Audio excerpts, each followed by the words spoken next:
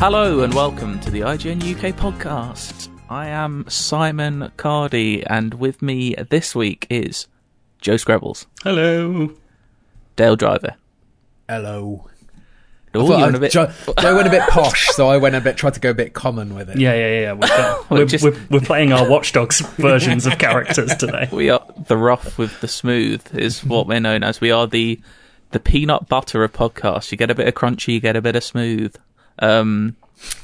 Anyway, PS5. You happy with that? No, I didn't really have a plan going into this. Desperate. Absolutely desperate.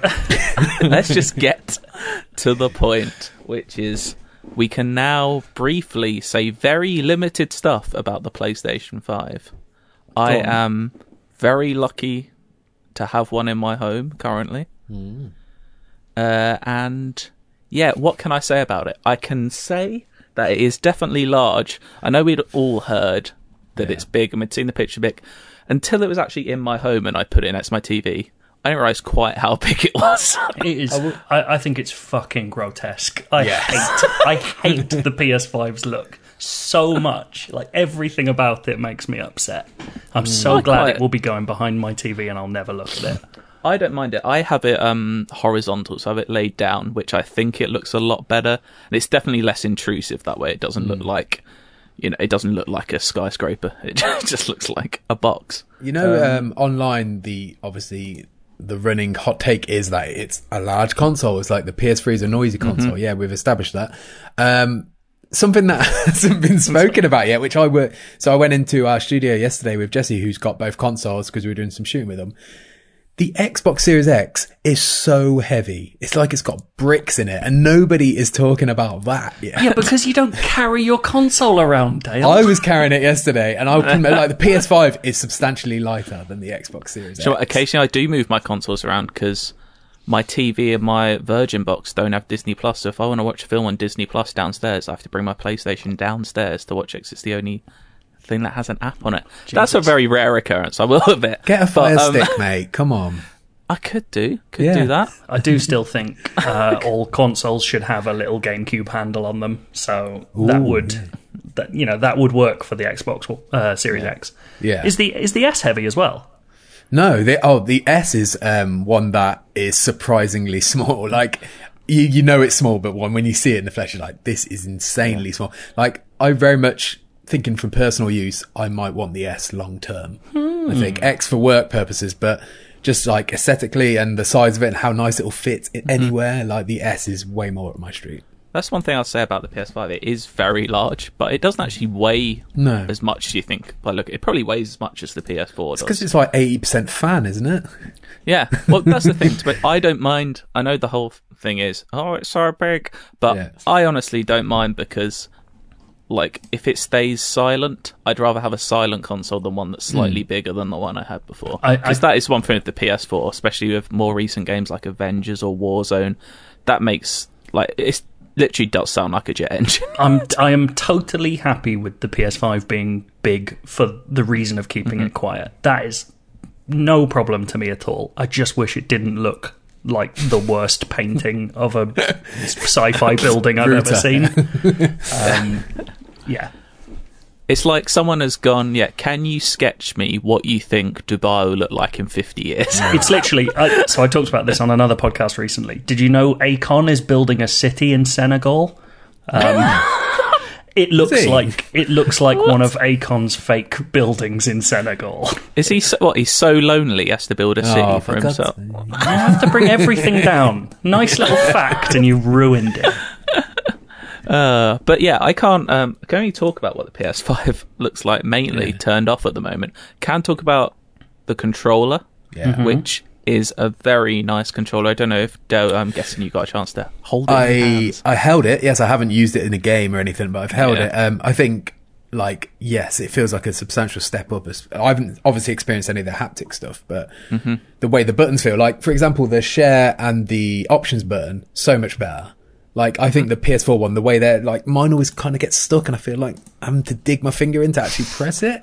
Where these ones are actually buttons that protrude and feel like I really like D-pad as well. Like those feel really like you feel like you're crunching them in, if you know what I mean. They're just kind of nice and smooth. The triggers are really nice. I'll get on because I can talk briefly about like a 20-minute section of Astrobot, which we'll get on to soon, which does show off the controller really well. But I just like the size of it as well. It's slightly bigger than the DualShock 4 and slightly weightier, so it doesn't feel like a cheap piece of gear at all, which is key. Yeah. But do you want to hear about Astro? Well, Astro's what's it called? Astro's Playroom. It's not Astrobot. Yes, please.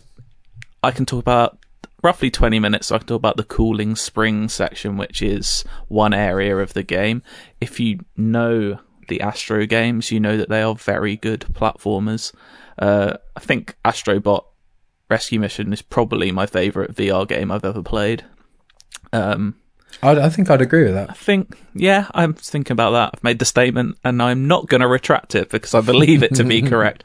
It's just a really good platform, I think, and they kind of take some of the stuff from that, some of the mechanics into this as well, so you instantly feels recognisable if you have played the VR game. But yeah, basically you start off in this section, it's the Cooling Spring, so it's kind of based around the fan of the PS4, and you're supposed to be kind of like inside it. That's and cool. you start off on this beach, and the first thing you do when you run on the beach, you just feel like the controller just vibrate a little bit, like you're running on sand, like it's crunching through your fingers, and it's really weird, but it works really well. I suppose it's similar to what the Switch controllers have with HD Rumble, but it just feels like it feels like a step up from that. Did you find yourself like your attention being immediately drawn to it, or was it just a subtle thing that you had to pay attention to? No, I instantly felt it because, like, soon after as well, you have to run into kind of like this sandstorm, and you just feel the resistance and your controller shaking as you're walking through it as well. It's like and you go into water and you kind of feel like little splashes on the controller as well. It's really weird. It's obviously it's all to do with touch. It's a hard thing to explain audibly, but it's so cool. I'm really weirdly excited for haptic feedback in a way that I didn't think I would be. I do still wonder whether it's actually going to be used in very much stuff, because I bet it's quite hard to like, they must have a team to program that stuff, because when you're getting to the point of like individual pieces of controllers working and stuff, I think that could be an issue. I wonder if they'll have like sand or like snow, if there'll be like tech like that's like shared between studios. Like if you want the controller to feel like you're walking on sand, kind of use this in a way. Like there'll be shortcuts like that, but also linked. Like I think the big feature so far that I felt is the adaptive triggers, because we've heard all like the things like Horizon saying like, you know, the bowstring will feel like you're pulling it back, and like which game was it? Is it that said like guns without a jam? Deathloop. Deathloop. That's it. Like that sort of stuff feels really cool, but like even the subtle ways. So in this area of Astro's Playroom, you become a spring kind of at one point, and the controllers suddenly become like feel like you're pushing down on springs to jump up in the air, and it's just then you move around in the air with motion controls, which, you know, I doubt many games are actually going to use. Like we've had motion control in the controller for a while, but yeah, it's just weird how like it feels like magic, but it's obviously not. Just like 1 second you're pulling the trigger and it feels like something else, and then like that mind trick it's playing that suddenly you feel like you're using a different controller the next second. It's really odd. But yeah, also the other thing I love about Astro's Playroom, it's just kind of a real like, and it kind of got me like a little bit emotional at times. What? Because it's just this weird sort of homage and celebration of PlayStation. And it's kind of just, there's so many Easter eggs, and like there's artifacts to collect in the level. So like you like go off the beaten track and you'll find an artifact which can just be something as stupid as like, I don't know, the DualShock 3 that you found buried in the ground, and you can like the boomerang look around one. it and stuff. No, just not the boomerang, but in this level there's the DualShock 3, and there's like the PlayStation Move navigation control. Like you'll just find these things like it's a celebration of PlayStation. And also like if you know the Astrobot games, there's like loads of robots littered all over the place doing things, and like there's so many homages to like to just PlayStation games. Like in this first level, off the beach in the sea, you'll just see like a little Viking boat with an Astrobot with like red paint on him and a little Astrobot with a bow and arrow. And you're like, well, that's God of War. Like, is this all in the area you're allowed to talk about? Is this all in the area you're allowed to talk about? Yes, this is all in the area I'm allowed Good. to talk I just want that on the record. Yes, this is all in the Cooling Springs. That's all just in the beach section. So there's 4 different parts of Cooling Springs, and like there's other bits where you slide around on ice. Like, you've got a lot of, traditional platforming mechanics going on, but they've just kind of put a big old paint of like PlayStation paint all over it, and just kind of, it's basically showing off the controller is what it's doing, and it does it in a really fun way.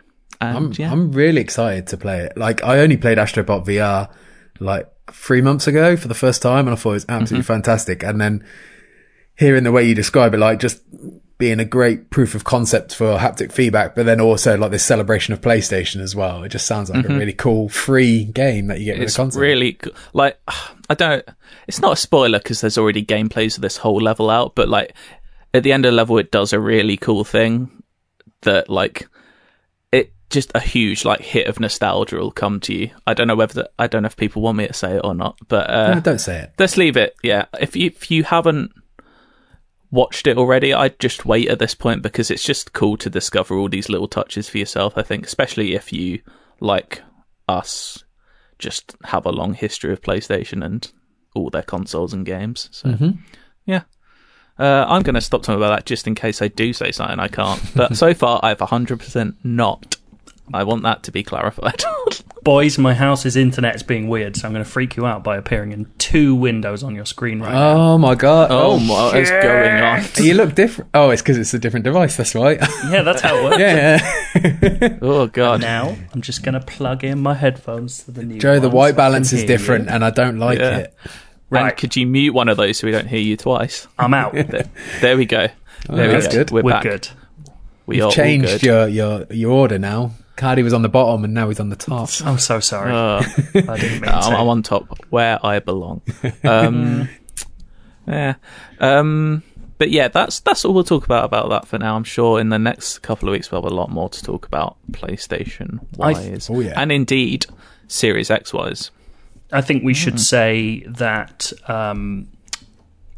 we can answer more questions pretty soon. So if people want to know things about the PS5, we could do a big feedback section next week answering your questions. Happy to do that. We've got Xboxes as well, so which we're allowed to say. So really. Ask us questions about the new consoles, and we will attempt to answer them. I mean, I won't, because I don't fucking have one yet. But yeah, I was going to say I don't have one either. So, but we'll get mainly Cardi. We'll get all the lucky boys on here. Yeah, that'll be IGN_UK feedback at IGN.com for all your next gen needs. I will say, actually, while we're teasing that, a lot of fantastic sandwich feedback we've got the last week or two. So much, in fact, I think I'm going to officially announce this. A sandwich special is in the works. Yeah. Remember drowning? Like the drowning. This year we've gone big with drowning and sandwiches. Yeah, maybe we'll do it on like one of the console launch days, just to really hit what people want on those days.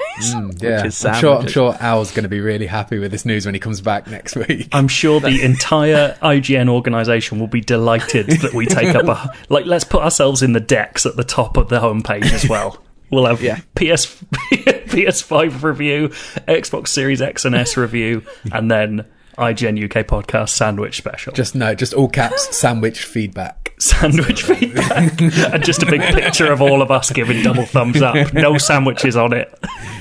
I'd love that. All right, we're definitely going to do that. Maybe we could review each sandwich as well that everyone gives in. To get full 1,000-word reviews for every sandwich. Well, you'd have to make them all, though, wouldn't we? Yeah. This almost seems like a different website at this point. I thought we should get someone else to... Why don't we talk about Watch Dogs? Because that's actually something we should talk about probably on this podcast. Me and Dale have actually both finished Watch Dogs Legion. Well, finished the main campaign anyway. Yeah. There's other stuff to do afterwards, as you'd expect in an open world game. How far through do you think you are, Joe? I think I'm probably about a third of the way through the main story. I've just been doing a lot of tooling about with picking up people and recruiting and stuff. Yeah. You've gone permadeath, haven't you? Yeah, I'm full permadeath all the way. So forever. I didn't go permadeath. I'm kind of... Coward. I have reasons for this, because I do kind of half regret it now, because it sounds like a much more intense game when you have a lot more actually invested in the characters that way. But also, I enjoyed the reason I didn't pick permadeath is because I wanted to try a lot of silly stuff and mucking around with characters and feel like I basically, if I was mucking around with them, they weren't gone forever sort of thing. But I do kind of wish I'd gone permadeath now. But regardless, do you know what? I ended up really enjoying this game.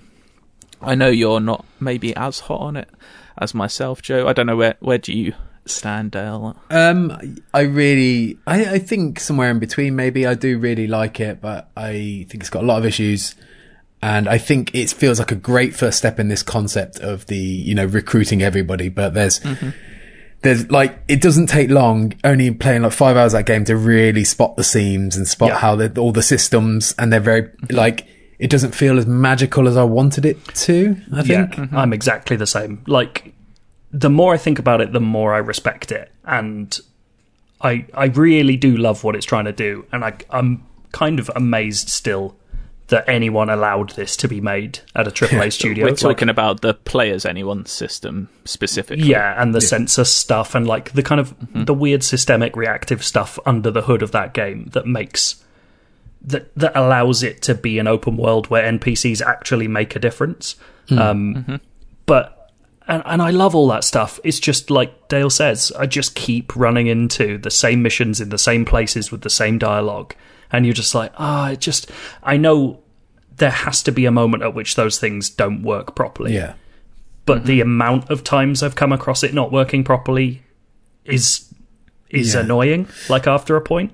It didn't take too long for me to, I think it was like my 8th operator, and not operator, recruit, I suppose. Operative, yeah. And it doesn't take long to get like the ball rolling. So I say a couple of hours, I had like 8, and then my 8th one was exactly the same voice as my first one. And immediately then it sort of took me out of that system. And then I just realized, like, they've got a selection of voices and they're just arbitrarily just sort of randomly pulls one and sticks it on them, and with no real rhyme or reason, it feels like. Maybe male or female, and that's the only distinguishing thing. Have you had anyone with like the voice modulation that makes it sound fucking mad? No. So I've got an Irish hitman who sounds like he's on the news talking about like Lance Armstrong's doing bad stuff. I'm thinking of that. Oh yeah, no, that's a very stupid reference. I'm thinking of an obscure Andy Samberg thing about the Tour de France. Okay. Anyway, it basically sounds like he's having to go into witness protection, but that's his voice all the time. It's mad. But like. I think the point Dale makes, which I think is most important, is that I hope, I don't necessarily believe, but I hope this is a first step. Like, I want there to be a Legion 2 rather than a Watch Dogs 4, if that makes sense. Yeah, I mean, it could even be like the No Man's Sky trajectory, where it was like, even though that's a system that has, a lot of familiar aspects of like, pulling all this data together and just coming up with these characters, it feels like it has way more depth now. You spot the seams a lot less at this point of the game because they've updated it so much. I don't expect Ubisoft to be doing that, follow that trajectory of like 4 years of updates with Watch Dogs Legion, but it'd be nice if they added to it. In December, they've got the online coming, which I'm intrigued to see, because if that is sort of, if it's multiplayer sort of, not heists, but you know what I mean? Like, I suppose each mission in Watch Dogs, they're kind of like a heist in a way. You're kind of going into a building and stealing something. So there is a lot I like about this game. I did really enjoy it, but there's another thing you've just reminded me of there, which I'm not as a fan of. And Joe, I think you mentioned it the other day as well, is the feeling like it doesn't feel there's as many options for entering in an area anymore. Like, I don't know if I'm just misremembering what Watch Dogs 2 was like, but it felt like I was presented with several different ways of getting in, and now it just feels like Spider-Bot kind of almost every time. I loved Watch Dogs 2, but I always I do fall in that habit, and it's probably part of my fault of not experimenting enough, but if I find a way that works in a game, I will just use it again and again to do it, because, well, if it's not going to tell me I can't do that mission that way, why wouldn't I? Because like basically most missions hijacked a cargo drone like you can, rode it above the location I needed to go, dropped a spider bot down and did the mission from there undetected. Yeah. Which, because apparently enemies never look up in this game, which is quite funny. This is it. I just think like it doesn't offer enough reason to try other things as well. Like there's a cargo drone near you at almost all times. Like it's not a hard thing to find. You don't need a character who can summon them, no matter what the tutorial tells you. And it just felt to me like my two options every time were get someone with a good gun to go in and kill everyone, or just use a spider bot. And it's like, but it feels like there's not as many hacking puzzles as I remember from Watch Dogs 2. I will say there's more hacking puzzles the more you go on, I think. And I do like where the story goes at points. It's kind of, there's a lot of cliche in there. If you've seen sci-fi thrillers, you'll see a lot of the tropes they're using. There's a couple of twists which you probably will see coming. But I do like, there's some cool set pieces at times as well. I do quite like the ending. I think it tells a decent enough story to carry it. And I just like the world. I'm biased. I love London and I just like being in London. But what I will say is, why are they messing up with tube stations? There's now a tube station called Trafalgar Square. No need. Charing Cross is right next door. She's that. You know, they haven't got a Leicester Square tube station either. Like they literally just removed it's weird. it. I don't know. I'd like to know the rhyme and reason. Maybe we could do a feature on why they've taken some stations away but added new ones pretty much next to where those ones would be anyway. There's no Liverpool Street either, which feels like... No, they've completely removed Liverpool Street. Completely got rid of it. You just go from Aldgate to Shoreditch. You don't know how... I drove around for about 20 minutes, like going north of Aldgate, like, where's Liverpool Street? Because that's like the only massive... Not the only one, but... There's no Paddington, I suppose, but or Victoria even. But there's King's Cross and Euston, isn't there? There's King's Cross, Euston, Farringdon, Waterloo. So there are some big ones, but it's just weird when, like, it's very rare I can turn on a game and not need a map from the get-go. But like, I could just drive north somewhere. I was like, just a minute, Liverpool Street isn't here, so I drove around 20 minutes trying to find it. I'm not going to do anything at Liverpool Street, am I? I'm not going to go and get I don't know, go get a wasabi. But go to the International Cheese Centre in the basement. Yeah, exactly. But I do just like we've immediately gotten into the thing that no one gives a shit about if you're not from London, which is saying that the London isn't right. What I will say is, as someone who lives in London, fucking hell, like so much of that. They have got so much of it spot on. I was nitpicking about there are bits stations in there that I was like astonished by, where you're just like, why did you bother putting in this? But I love that you did. Like exactly, like the weird changes in architecture, like between kind of Whitechapel and the Thames, and like there's some really lovely thinking in there. And I really like going around and just seeing it as it is. And on the other end, people who aren't from London won't care about this either. But I just think, I think it is worth pointing out to people not from here how good a recreation of the town it is. Yeah. It's so good. And it's almost a shame in a way that I know a lot of the... so you can take over, as you do in a lot of Ubisoft games, take over parts of the city by doing a few missions and then doing a main mission to basically unlock that area. The whole map is unlocked from the start, I should say, but you know, you can unlock extra operatives by doing areas. But in those they use some of the landmarks, but like the main game hardly uses any of those landmarks for anything, or really uses the city centre for much. A lot of the missions do kind of take part on the outskirts, which I find a little bit weird. The Thames doesn't really play a part in. Like, they don't use the river for anything. Yeah, despite all the boats being hijackable and there being stuff in there, like, there's no reason to do it. It's kind of strange. I mean, I know you can't just remove the river from London, but, you know. I would say, I found the lack of interiors a little bit disappointing as well. Obviously, you've got all your enemy areas, but I last night was playing it and I went to Buckingham Palace. I really wanted to go inside Buckingham Palace and see if I could get in there, but it turns out you can't actually go inside it. And I felt like there's also I felt like having the subway system be the way it is was maybe a misstep. Like they could have built not a fully fledged subway system, but something, underground sections where you do missions there. I think I just used it too much as well, because there's no it's not like you have to pay to use it or anything. Like I rarely drove anywhere and actually saw the city much, but overall, I do really. Yeah, it feels like we're coming at this quite negative, doesn't it? But we did like it. I just like playing Watch Dogs. I like that kind of loop, which can get a little repetitive, but I don't mind. I'm quite into it, of just scoping out a location, hacking a target, and that's just satisfying, especially when you're not detected. And I do enjoy those like puzzles where you have to rotate the things to get like power lines moving, like the BioShock kind of like, pipe puzzles, that sort of thing. Yeah, I enjoy doing that sort of thing, and yeah, overall I did have a really good time with it. I just wish there was a little bit more variety, I suppose. I think multiplayer could be where it sings. Like, if they get some really good missions in there. And I think I have hurt my own experience by jumping in like 2-footed on all the recruitment stuff. Like, that's all I wanted to do, because that's what I was so excited about. Like, I was primed for this to be my game of the year, because I love those little weird systems bouncing off each other stuff.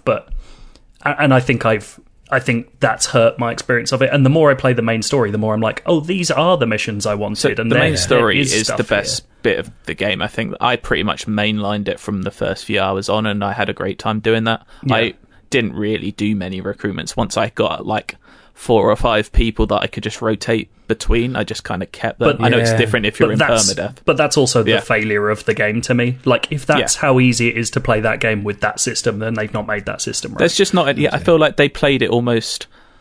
It's hard to say they played it safe, because the amount of time and effort it took to make the system work is unbelievable, but almost played it safe in how different each person could be. Like, everyone has the same basic abilities, whereas maybe some people just shouldn't have a gun whatsoever, or some people can't hack. Well, I think, as stupid as it... like, I think Dan Stapleton put it really well in the review, which was like, I wish there were more characters with big downsides but big upsides. So you were like having to mess with characters where it's like, oh, they are so shit at this, but I need them because they're the best person at this. And also, I played a preview of this game where they had a system where you could apply certain people to support stuff. So at E3 last year, there was a whole separate section of recruits that you could put in there, and it would be like home base people. So I was in a car chase being chased by a bunch of drones, and someone came over the radio and was like, I'm hacking the drones for you. And that was a separate character type that you could assign to do that. And I know why things change between previews. I'm not complaining that stuff changed before the main game, because it probably didn't work. But that was the stuff where I was really excited, where it's like, oh, I might find a character who's rubbish to use, but if they sit at home base and they're good at like getting me money over time or hacking certain enemy types and stuff, like that was really exciting to me. And I think you can feel the loss of some of those systems, as well as progression. Like, I think it's hard to bond with your characters when they don't change at all from beginning to end. And like, I think, it's an easy comparison, but Shadow of Mordor, which is 2015, 2016, like those orcs changed more over the course of a game that old than Watch Dogs characters do over the course of this. And that's not to say that Watch Dogs is a worse system. It's way more in depth, but there's something about having those characters like react to you that feels so special still. And I don't think that's in there. No, but I'm with you. Like, I enjoy, and I just like I said, I enjoy core Watch Dogs games. Like, even Watch Dogs 1, don't get me wrong, I don't love that game, but I had a fine enough time playing that. Like, Aidan Pierce did not excite me, but I had fun hacking and doing the puzzles, so I just like Watch Dogs, and I wouldn't say I'm disappointed with Watch Dogs Legion. I feel like it's probably part of our own fault. We hyped ourselves almost too much towards what this game could be, and it just didn't quite hit what it is. This is it. The problem with my problem with Watch Dogs Legion is that it is not the game I dreamed of, which is not fair to Watch Dogs Legion. It's just that the core idea is so cool that anything below that feels like a loss. And like Dale says, if we get essentially the Assassin's Creed 1 to Assassin's Creed 2 version of Watch Dogs Legion down the line, if that's allowed to happen, fuck me, I'm still so excited for it. I really hope we get there. I would, if you haven't, check out Dan Stapleton's review. He gave it an 8 out of 10. I pretty much agree with that, I think. I would just about give it an 8, I think. So, yeah, overall, a good game, which I would recommend getting, especially as now Cyberpunk has been delayed again. Yeah. And if you're really desperate for a hacking game, there's your one. Also, can I do a small self-plug?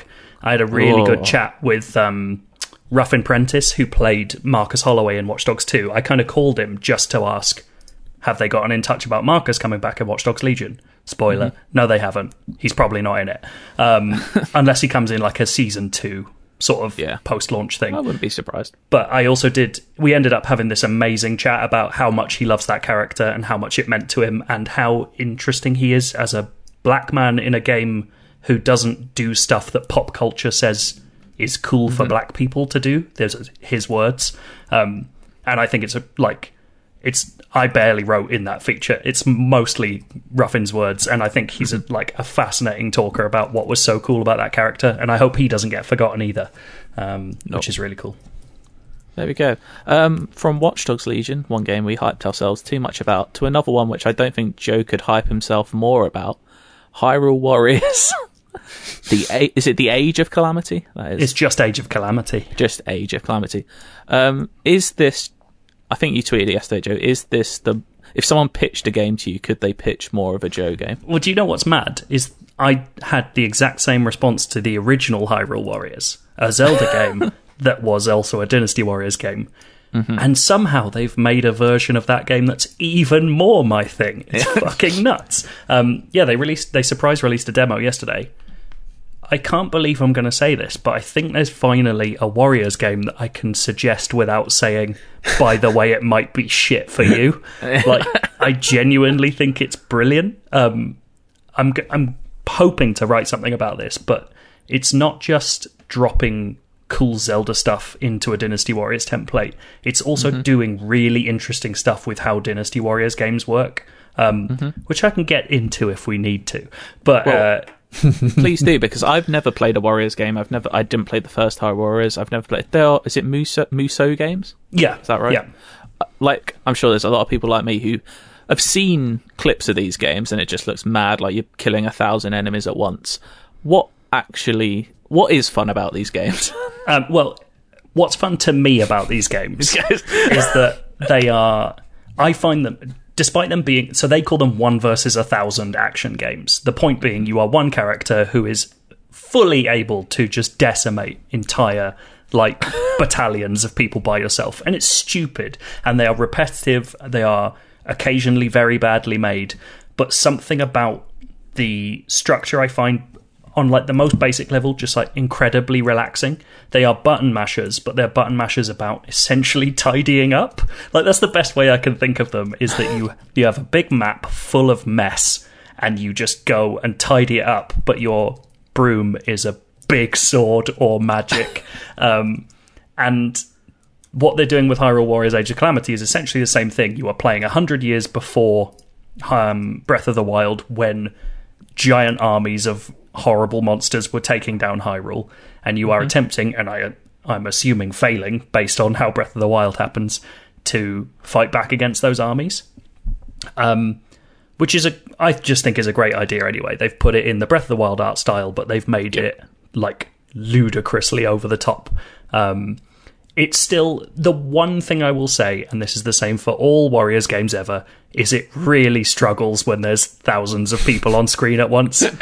I don't really give a shit. It barely matters. What I love that it's doing as a Dynasty Warriors fan is the problem particularly Warriors spin-offs have had over the years is Dynasty Warriors' key thing to me is the characters are simple as fuck. They have about 10 moves each, and you learn what they are, and you just spam them over and over again forever. And the way it gets over that is by having 80 to 100 characters. So as soon as you're bored of one, you're just fuck it, I'll just move to someone else.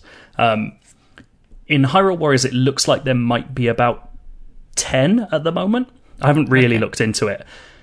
And that has always been a problem for Warriors spin-offs, because as soon as they get down to low amounts of characters, because there's not that many to choose from because of the license, it's just fucking boring.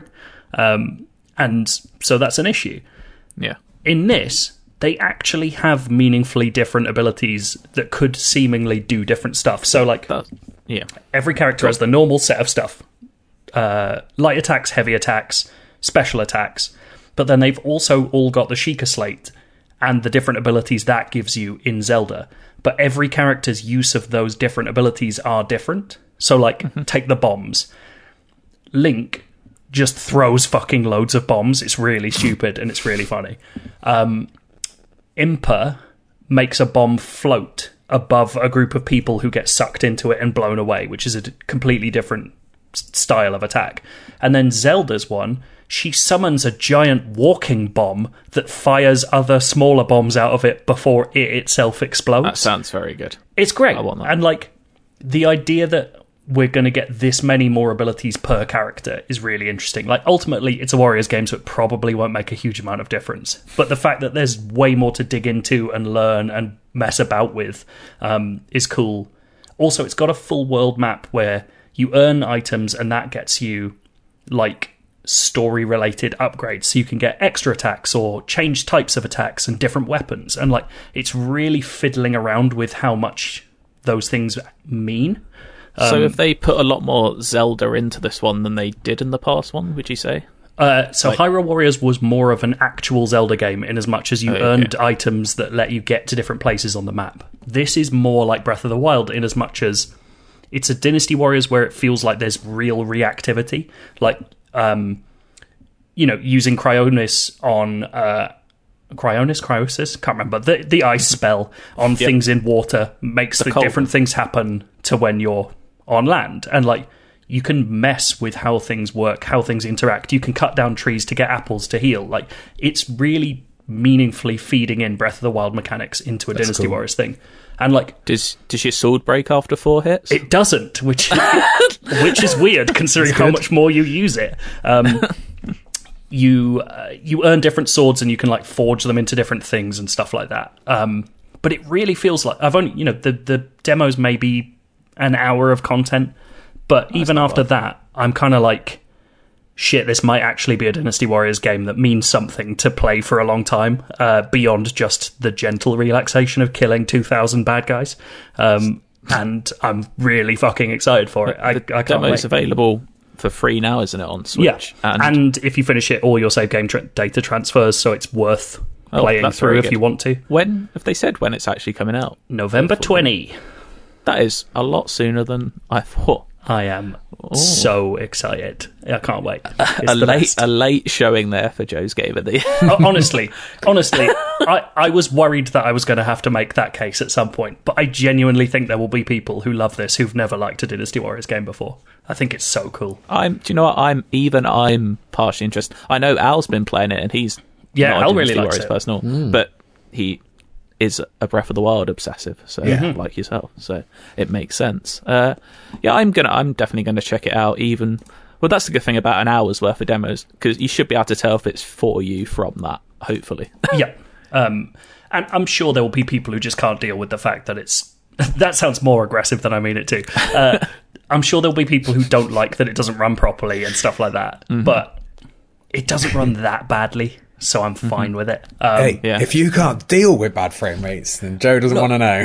If you're some kind of frame rate cuck, I don't want.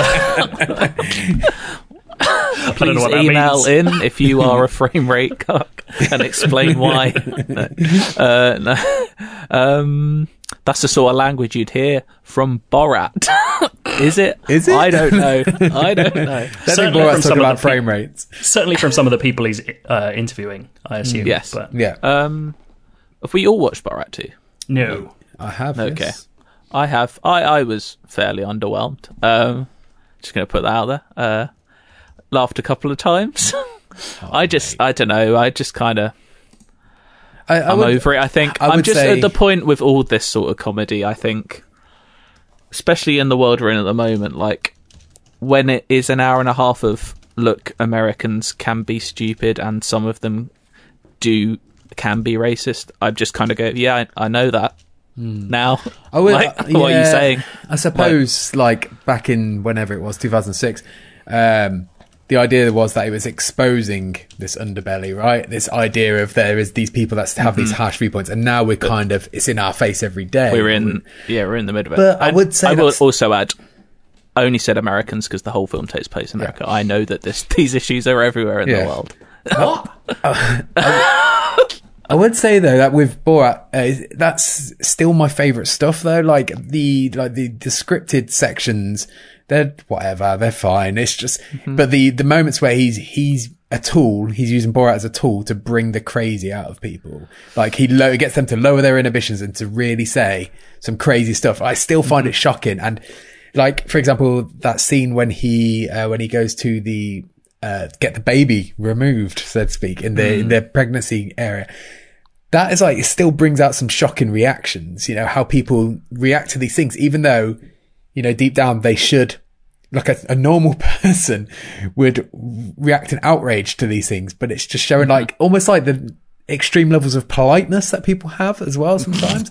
I think it's fascinating to watch, but I think that those are the bits, that I don't get on with as much, where it is just people being very accommodating and it almost feels like taking advantage of.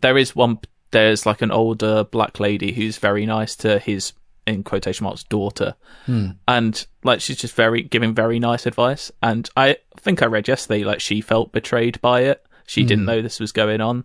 And then I was just like, yeah, that is a bit bad, because she just seemed like a very nice person who's... Oh, I mean, that's the thing though, isn't it? Everybody who's ever been in these films has probably felt betrayed by it or laughed with it, because that's the whole I think it feels shtick. worse when they are a nice person though. Like if it's just an outright racist, I'm not going to feel bad for them for being made to look like a fool. Yeah.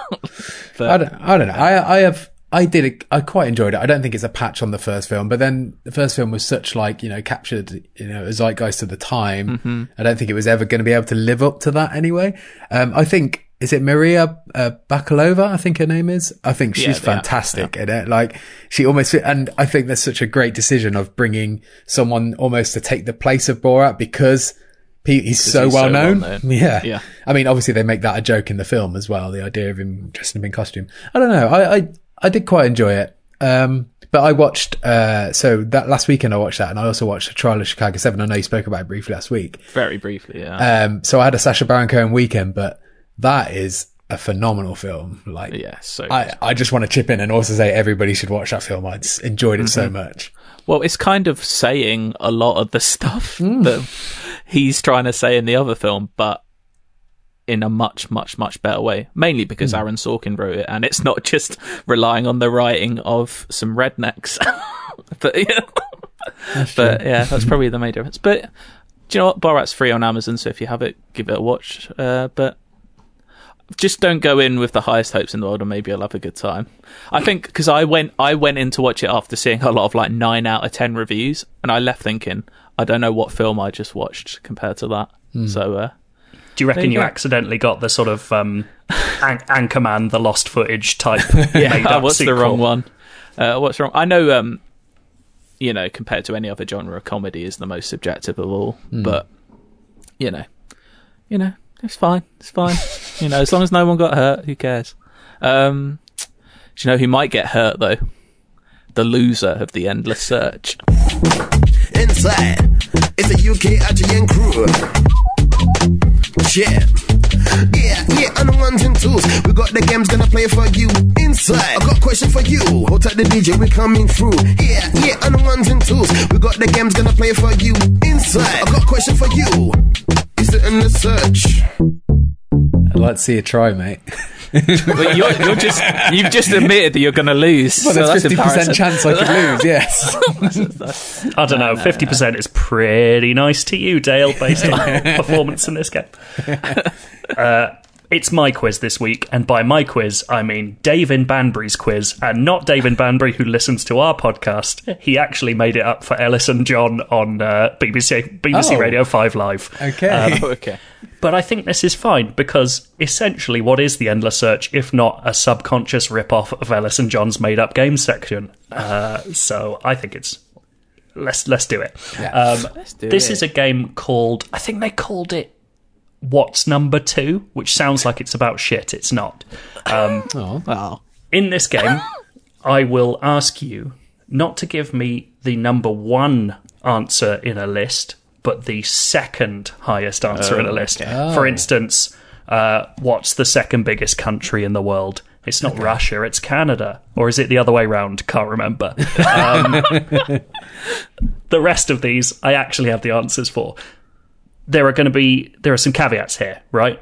So, if one person, I'm going to ask it to one of you, and if you get it wrong, the other person can steal after that. Okay. I'm also going to say, and this is adding. And can we keep going back and forth until someone gets it right? No, we're going to go. Actually, cool. No, let's go back and forth. I like that. That's fun. Well, I mean, there has to be a limit on that, surely. Yeah, if it gets ridiculous. So I've got the top 5 answers for all of them. Okay. So I think that kind of works. Just because then I can actually make it interesting. The other thing is, I'm going to test out an idea. If you want to go spicy, you can name the number 3 for 2 points instead of 1 point. How about that? God. But can you do both for 3 points? No, you can't. Okay. That's rude. I'm just going for the sort of home and away style. And I think the easiest way to do this is, and I'm stealing this format as well, Dale, you're going to go first, and I want you to pick a number between 1 and 5, and that will be the question I give you. Okay, so is there a theme to these questions? They're just sort of our kind of things. Okay, all right. Okay, so it wasn't like you started off by an example was geography, and I was like, it's not geography. It's stuff we would cover. Right. Okay. Good. 4. I knew you'd pick 4, and I'm glad you did. This is which character has made the second most supporting appearances in Peep Show? Oh my lord! Oh, what counts as supporting? So outside the main 2, anyone outside Mark and Jeremy. Okay. All right. Okay. And I want to hear your thinking around this as well. Oh, I don't know. Also, you could choose the third if you want to go crazy. Oh, it's almost worth the. What? So I have to designate it's the third. You have to say whether you're going to choose the second or third. Oh, okay. I don't see that as serving any value, really. Why would I choose the third? Well, you get double points. Oh yeah. Sorry, I thought it was less points. Oh yeah. In that case, I'm going to choose the third. Okay. I'm going to say. Oh God. So I really want to say Super Hands, but part of me thinks he's going to be number 1. I'm going to say third. I'm going to say the Johnson. Oh. Interesting. You are incorrect. Wow. Before I reveal anything, I will say Johnson is the 5th highest supporting appearances with 16 episodes. Is that it? It feels like so much more. I don't know if to talk it through, so that gives Dale hints. But I forgot we're going back and forth. Yeah. It's got to be between. Well, I'm sure he knows the characters, so it's not like I'm revealing much by saying there's a few bigger ones. You know what? Let's not do the back and forth because actually that's so mad. I just get one. Okay, you get one, so you can talk through it. So the main ones, it's got to be like you said, Super Hands, Sophie. I was thinking Dobby, and then I was thinking, but she didn't come in till like halfway in. So, but yeah, I don't know if she'd have more than Johnson. I'm trying to think, but she is.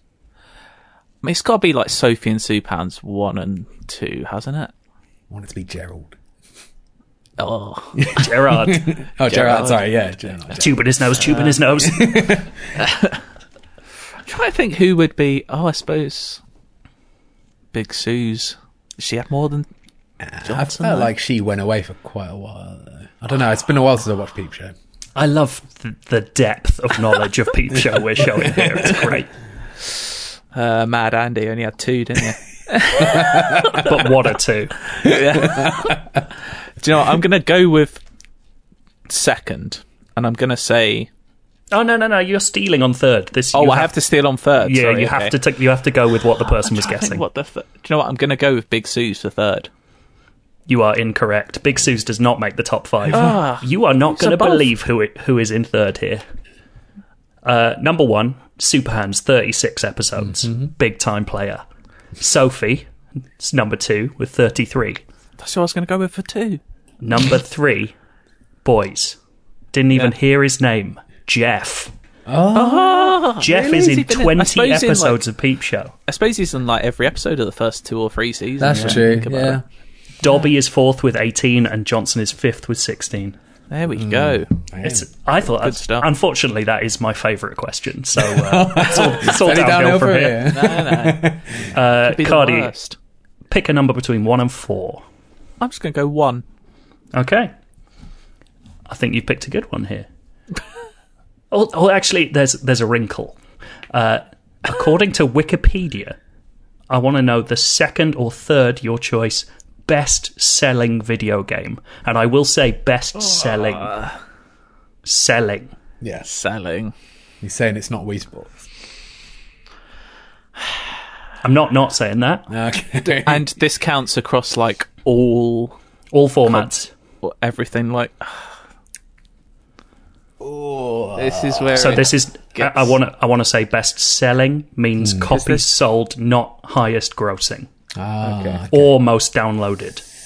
Okay. Interesting. There's ones that have been in different forms. Does it still count as the biggest? I think I know which one you're thinking of, actually. There's a couple like that in there. Do you know what? I'm going to go with it. I'm going to go third. Mm-hmm. GTA 5. Oh, no. Okay. Good guess. I feel like this is near the top. I want to say... You have to go third. I'm just going to say it because it's one in my head. Tetris. Tetris is the third best-selling video game according to Wikipedia. I thought that was number one. It's but I think unfortunately Tetris has been in so many forms, so it's listed as Tetris EA.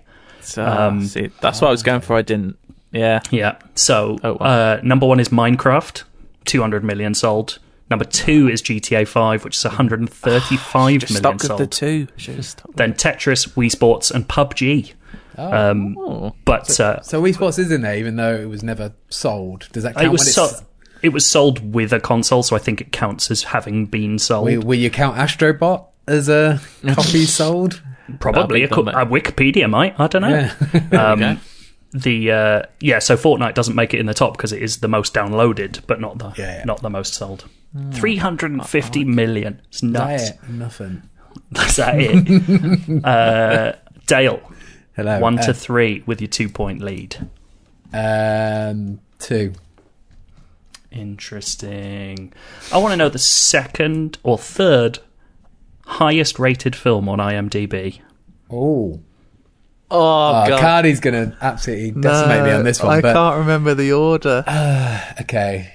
I know number one, which is annoying. That is the point. So I think the one I'm thinking of, might be number one, but I'm not sure. So I'm just going to say it because it's the one I'm thinking of. Shawshank Redemption. Incorrect. That is number one, isn't it? Were you going for second or third? Sorry. It doesn't matter. Now does it second, I guess? Well, it does for Cardi. All right. You were going for second, Cardi. I think Shawshank is one. I'm going Godfather Part 1. Yeah, that's the other one I was thinking of. You are correct. That is the second highest rated. That's a point for Cardi. It's also my second highest rated. There you go. Nice. It goes Shawshank Redemption, Godfather Part 2, The Dark Knight, and 12 Angry Men. There you go. Seven Samurai used to be right up there. It's dropped. Slipped a little bit. That's 2 points to Dale, 1 point to Cardi. Dale doing a neat little second swap so that Cardi can't catch him up. I almost need to go for 2 here. So 1 or 2? 2. Okay. I'm going for the highest video game Metacritic score of all time. Oh. Now, this is interesting because there are actually multiple answers that are correct. What? For 2 and 3. Because there are several games with the same score. What? So you can just say any one of them? Yeah, it's the wild card, baby. It is. There is only one number one, and then there are several 2s and more than several 3s. Okay. So I've got 2 in mind, and do I go for third or second? That's the question. There's a couple of games. Do you think you know what the number one game of all time on Metacritic is? I don't think I do, but I've got a couple in my mind that would be in like the top few. Mm-hmm. I'm going to go for third because I kind of need the 2 points. Okay. You got more selection as well. It's smart. I'd say it's a hard... Well, not necessarily. Well, yeah. Anyway. I'm going to go with... one or two. One of 2. I'm going with God of War 2018. That is not in there. Ooh. Unfortunate. Right. Can we go back to wait, for this one? Were you going for third? I was going for third. Yeah. So Dale, you could take a commanding, winning lead. So I was thinking of Zelda games, but then I was thinking that's very likely to be the top two, well, around there. So I'm going to go for a wildcard, and I'm going to say Tony Hawk Pro Skater 2. Ooh. Dale, that is the number 2. Oh, shit. If you had gone for Tony Hawk's Pro Skater 3, you would have been correct, which is mad. Yeah. So the number 1 highest Metacritic rated score of all time is Ocarina of Time. Mm-hmm. My Number other 2, one I was going to say was Breath of the Wild. That is correct. That would have been right. The second is made up of Tony Hawk's 2, GTA 4, and weirdly, the original Soul Calibur on Dreamcast. And then for number 3, there are loads. Super Mario Galaxy 1 and 2, Red Dead 2, GTA 5, Breath of the Wild, Tony Hawk's Pro Skater 3, Perfect Dark, which is insane, Yep. Metroid Prime, GTA 3, Super Mario Odyssey, Halo Combat Evolved, and, get this, NFL 2001. Specifically 2001. All of 2K1. those were above God of War. Insane. All of those were above God of War. Which Even Red means... Dead, that's surprising, because I thought God of War reviewed better than Red Dead slightly. But there you go. It's not actually fair to do a fifth one with Cardi going first, is it? Well, I'm not going first. No, anyway. with Dale going first. Okay. I mean, we whatever- can whatever still do fair, it. That's the Joe. way. Whatever's That's fair. the way it's gone. All right, let's just It means do it. it means I can only draw. Really, Well, if he goes for a 3 and misses maybe it, I'll- he's not gonna I go spelled for it a- out. he's not going to go for a 3, is he? Though 'cause he's a might- coward. What? I mean, you don't. I was already going to say I wanted to play it fair. You didn't need to bait me into it. Wow. I already have, haven't I? Yeah. I'm asking for, through online play alone, who is the second or third most used Street Fighter V character? Fucking hell. Oh my god. Right, so I'm going to say third, because let's keep this interesting. It's a Street Fighter 5 I'd never really played. So the problem is all the extra characters that I don't really know about. I wonder if any of them have become like top tier characters. But I'm going to go for a classic, and I'm going to say Ken. Ken is not correct. Cardi, this is your chance to win. So I know they're very popular, mainly because that little video we did. I'm going with my girl, Karen. Karen is not in the top 5. Dale takes it. Yes. I was told she was one of the most popular. 2 points to 1. Not a high scoring game, Nah, but it not was really. It's a hard game. but it was fun. It goes, Ryu is 14.379% of all characters online used. Ken is number 2. Akuma is number 3. Okay. Cammy, and then Chun-Li. So all quite classics. recognisable Yeah, all ones. classics, yeah. Yeah. Oh well. Did we like that game? I like that Yeah, game. it's I good for- I thought it enjoyed was playing fun, it. yeah. I don't know if people enjoyed it. It's a bit of a fucker to come up with questions for, because not many people make lists like that. I had to go on. Someone made a graph of all those Peep Show appearances, and I had to manually count it. I like it. Yeah. I'm sure. It's good I fun. enjoyed it. Well done, David Banbury, who probably doesn't listen to our show. Probably. If you Yeah, do. definitely. If you do and you've got more questions like that, Yeah. send them in. Some feedback. Yep. I'm first. And this is from Tony from the Chicago suburbs. Tony! Yeah. And he says, "Hello, my UK friends. As an admirer of the various accents of the British Isles, I was wondering what part of the UK Dale is from. I love his accent, and I find it a bit unique. Anyway, if you guys ever decide to do a strictly film podcast, I would be all in. Not that I don't love game talk, but I can talk all day about film. I have thought about trying to start a film podcast, but I don't have anybody to chat with on a long-form basis, aside from my Australian fiancée, who doesn't like having her voice heard that much. Love the show. You guys are amazing." You I think wouldn't you should believe do it, it. but I hate the sound of my own voice. Do a film podcast by yourself. Yeah.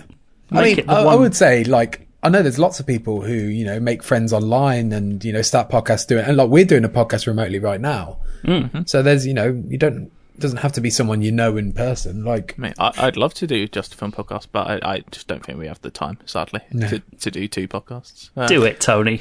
Do a one-man show. I'll and listen. to answer your question, Tony, I am from Coventry, although my accent is not massively indicative of Coventry. It tends, like, mine's sort of a weird sort of mesh because my wife is from down south way, Cardi's way. And so there's some sort of like Carlito's way. Well, we've been together nearly 10 years, so there's some sort of blurring of my accent since I haven't lived up there in a long time. So yeah, it's a weird combination. It's weird because kind of Matt's has got a Midland accent as well. So he's Black Country though, so his accent does not sound like he comes from the Black Country at all, which is odd. There we go. Didn't you say, Dale, that there's a Coventry City chant about how weird the accent is? Yeah, well, it's just one line. It says, it's called In Our Coventry Homes, is what it's called. And it says, the line is... Partridge podcast. It says, Hey, come on. It says, we speak with an accent exceedingly rare. You want a cathedral, we've got one to spare. Imagine get rid of about your cathedral. Have you seen the first cathedral, mate? It's a bomb site. It's not a very intimidating football chant, is it? No, it's just... Do you want a cathedral? It's saying we're proud of our city and we've got 2 cathedrals. How many cathedrals you got, mate? It's that sort of thing. Not you directly, just saying... Well, London, yeah, for you, mate. Not you specifically. Me? I don't own what a was cathedral. That old, I can confirm that. It's a myth, right? The idea of like, if you have a cathedral, then you're a city or something like that. That used to be the... but it's not anymore. You can be a city. So I guess that's what it's based on, is like we're a city and it was, sung against people who weren't cities. There you go. Put them down. Good on you. I think you've got another piece of feedback. So that was one you just wanted to talk about your accent. I just wanted to answer Tony's question, yeah. Being a bit narcissistic there. This is from Matthew Cooper. Hello, gents. Hope you're all well and thanks for the listening. Okay. Second time writing. First time I submitted a very difficult and joyless endless search game back in 2018. So apologies for that. It was extremely low scoring from what I remember. Just like today's game. Low scoring game's a good game. That's why we did it today. It was a tribute to Matthew. As Cardi keeps mentioning the social network, this email is pretty moot if he isn't on. Well, he is on. I'm always there, don't worry. But he said he likes to work to it, so I'd also recommend the 9 Inch Nails album Ghosts 1 through 4. Is that how you'd say it, or is it? Yeah, 1 to 4. 1 to 4. From around 2008. Lots of the tracks from it were reworked for the film. It's a very similar #focus vibe. I'll just answer that. Yeah, I've listened to it a couple of times. I'm not the world's biggest 9 Inch Nails fan. I do much prefer Trent Reznor and Atticus Ross when they're doing their composing, but yeah, 9 Inch Nails are one of those bands I've tried to listen to a few times. I've never quite cracked it for me, but one day it might click. I do put on some instrumental stuff. If I put on an instrumental album, it'll probably be This Will Destroy You. So there you go. Yeah. Which they sound like a very aggressive band. They're not. They're lovely. I assume there's a typo here because the next bit says also a fun little Trent R. Not story. Maybe it was Trent Reznor and they put a space in there. Maybe. I don't know.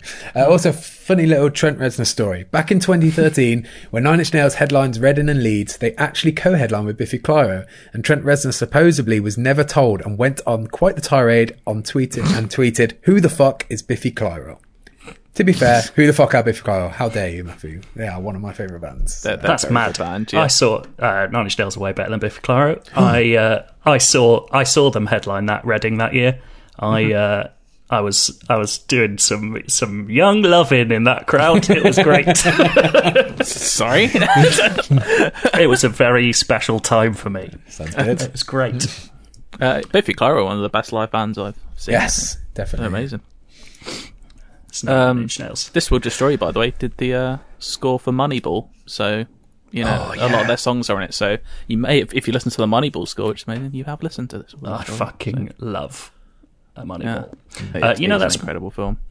I was looking for the game this week. I was looking up the most watched Netflix movies of the week, and Moneyball's in there right now. It's brilliant. Nice. It's a banger. People must be on a Sorkin tear after Trial of Chicago 7.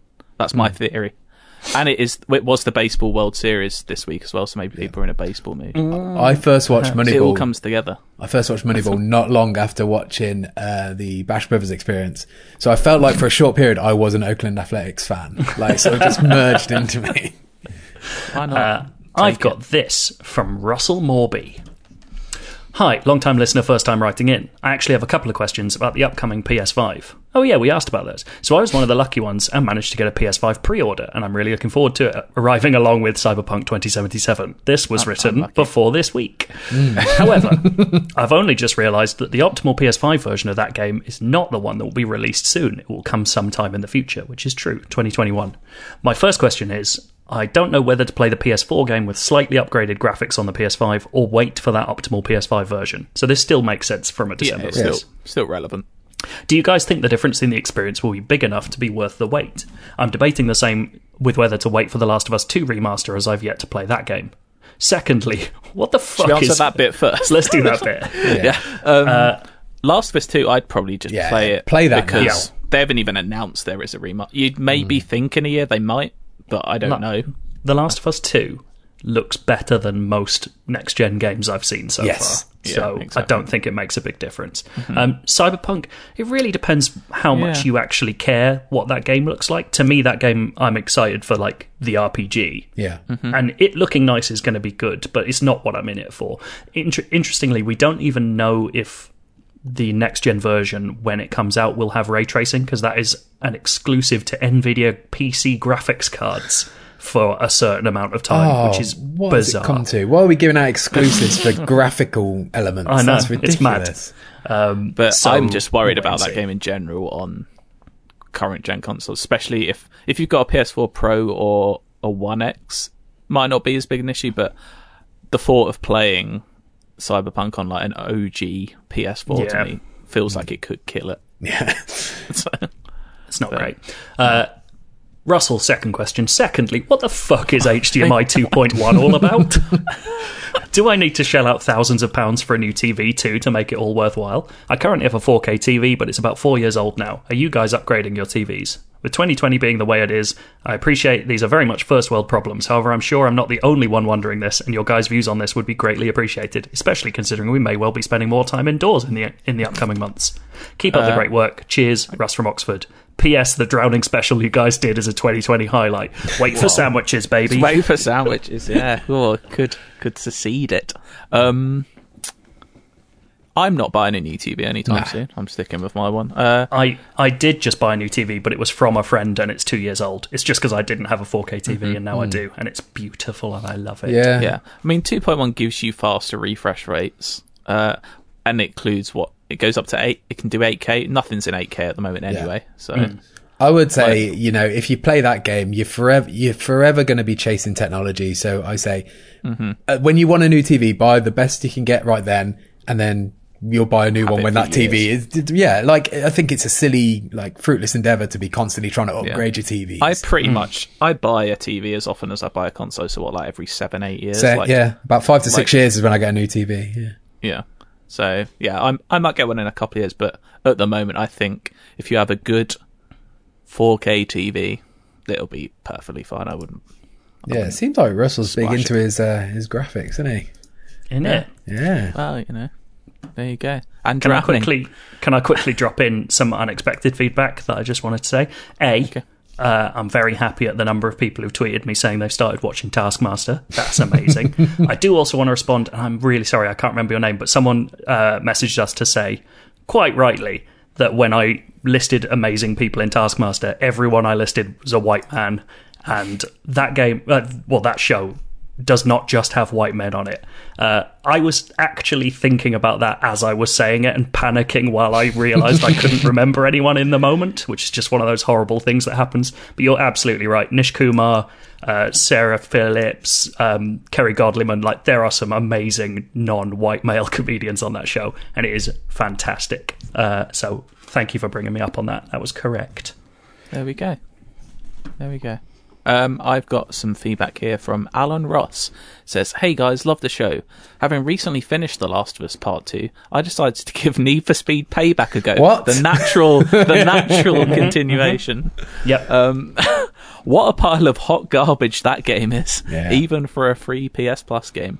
It's not all terrible, but the one tip I would give to anyone thinking about trying it would be to turn the dialogue volume down to 0. Don't suffer through the embarrassingly terrible acting. My main gripe, however, is that the upgrade system is one of the most broken mechanics I've seen in a very long time. A loot box style random card based upgrade system that is tied to individual cars. So not only do you have almost no control over how you upgrade your cars, you lose everything when you buy a new car. Ridiculous. This has got me thinking, what other games have one/multiple terrible mechanics? Also, in my opinion, Need for Speed peaked with Most Wanted. If you're talking about the original Most Wanted, I agree, because that's one of my favourite racing games ever, and has been getting progressively worse with each release. Are there any series that you feel jumped the shark a long time ago? So first of all, that Need for Speed, I remember me and Dale going to a preview event of that. I think that was one of my very first preview events, might have been like my first or second. And I remember that loot box system for the car upgrades. Yeah, it was mad. And yeah, playing at the time, just going, what, so... It's like like you open a loot box, basically, and it's just like, oh, am I getting an epic, I don't know, accelerator? I don't know what they had. I can't remember. A blue gearbox. Oh, is it good? It felt like that design was potentially like imposed upon them from above around that time because, like, you know, EA were trying to push those sort of things. But a lot of it isn't even tied to them. Like, even you earn that through the game without microtransactions. It's all through loot boxes, which is a mad way... Yeah. For a game where you're manually upgrading cars, that is a mad decision to just get random stuff all the time. I would say when he said, I do think Most Wanted is a fantastic game, but saying they get progressively worse with each release is not correct, because I thought Heat was pretty good last year. That came out, and then this year we got Hot Pursuit Remastered as well, which is obviously a great game, just refreshed. I actually loved the original Most Wanted. I like a lot of those racing games when they were more simple, and it was just stripped back. You stole cars, you did races. I don't need a lot more than that. But yeah, I haven't been into Need for Speed for a while.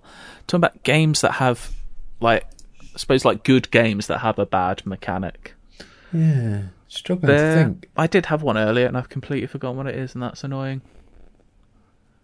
Yeah, maybe we should have thought about this one before. We'll open that one up to feedback. on the theme of the week, Dynasty Warriors 9 took the flavour of Dynasty Warriors and then put it in an open world for absolutely no fucking reason, and it was shite. So that would be mine. There you go. As for series that jumped the shark, that's actually quite hard, because you don't tend to find series that run on for long without doing well. I suppose a lot of people say sports games do. FIFA, maybe. Yeah. I would say... Not jump the shark necessarily, but haven't had a major improvement in a few years. I would say Tony Hawk series jumped the shark with when it did the ride through. Yeah, and maybe you could say the same for like music games as well, like Guitar Hero and Rock Band. I'm sure at some point. Although saying that, they just feel like people got bored of them as opposed to making a really wrong decision. Yeah, they definitely had a peak though, didn't they? And they carried on for maybe one or two games. But jumping the shark implies like a crazy decision that's kind of just I mean. Yeah, Tony Hawk's Ride is literally the perfect answer for that. That is an insane decision that ruined the series. There we go. If anyone else has got any of those, IGN_UK feedback at IGN.com. And you've got probably a couple of weeks left to get in your sandwich stories. Yes. I'll put this out there. It's coming. It's not imminent, you know. Yeah. I would not be surprised if this is closer to Christmas, the sandwich story. Let's put it that way. So you've got time to... But we just want to be clear that you were joking about the launch week of consoles, right? Yeah, that is definitely a launch. That is definitely a joke, sorry. Maybe it's a Christmas special of some sort, but yeah. And please don't make them up. I want genuine sandwich stories. I'll spot a phony sandwich when I see one. Send us pictures of your best sandwich as well. That's what we really want to see. That's great for a podcast, isn't it? Yes, good for us though. We can describe them. That's true. I want to be inspired to make these sandwiches. I need to see a picture of them. That's very good. What music should we have? Something from... We were talking about Nine Inch Nails, weren't we? We've got the Astrobot music. It's always good. A track from Watch Dogs. We haven't talked about the Watch Dogs radio system, but that's another day, because that just doesn't work. It's got 3 lines on it, though. So yeah, it has got 3 lines. Play 3 lines. And we are the firm. Put 3 lines on it. There we go. Done. There we go. Easy. Done. That was enjoyable. Bye-bye. Bye.